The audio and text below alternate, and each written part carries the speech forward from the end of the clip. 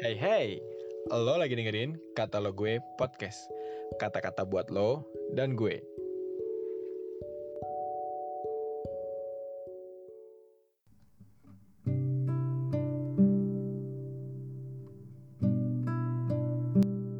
Halo teman-teman semua, gimana nih kabar kalian? Aku harap kita semua tetap sehat-sehat dan baik-baik aja ya teman-teman. Pagi hari ini kita mau kembali lagi mendengarkan firman Tuhan yang diambil dari Filipi 3 ayat 7 sampai 13. Begini firman Tuhan.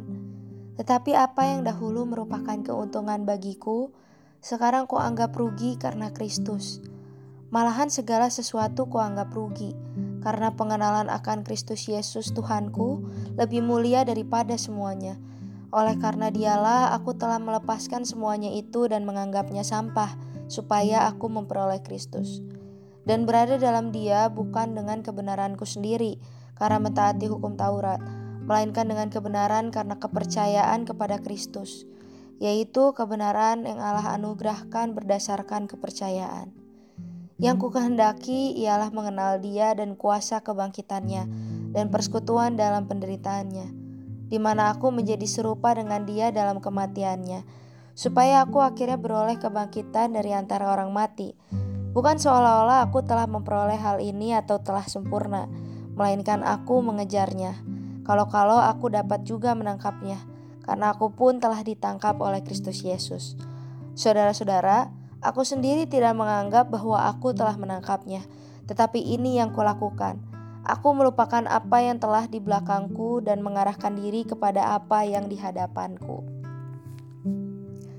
Melepas semuanya dan menganggapnya sampah. Teman-teman, Rasul Paulus sangat menyadari bahwa ia telah beroleh kasih Kristus yang begitu luas. Dia juga menginginkan agar kita juga dapat memahami kasih Kristus itu. Dia tuangkan dalam Efesus 3 ayat 18 sampai 19 yang berkata demikian.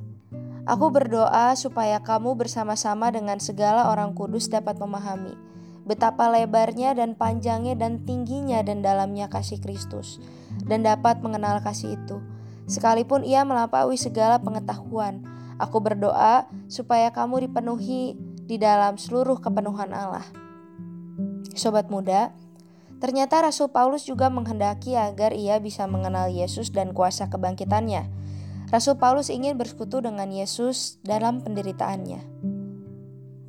Teman-teman, pengenalan akan Kristus menyebabkan Rasul Paulus rela kehilangan segalanya. Bahkan dia tidak menyayangkan nyawanya demi Injil.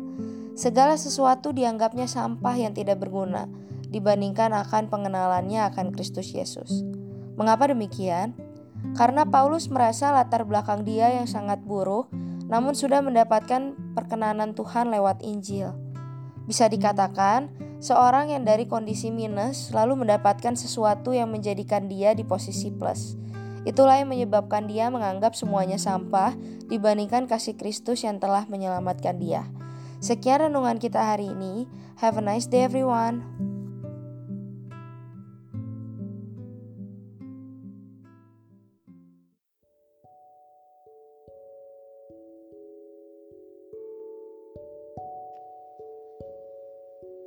Terima kasih ya udah dengerin podcast ini.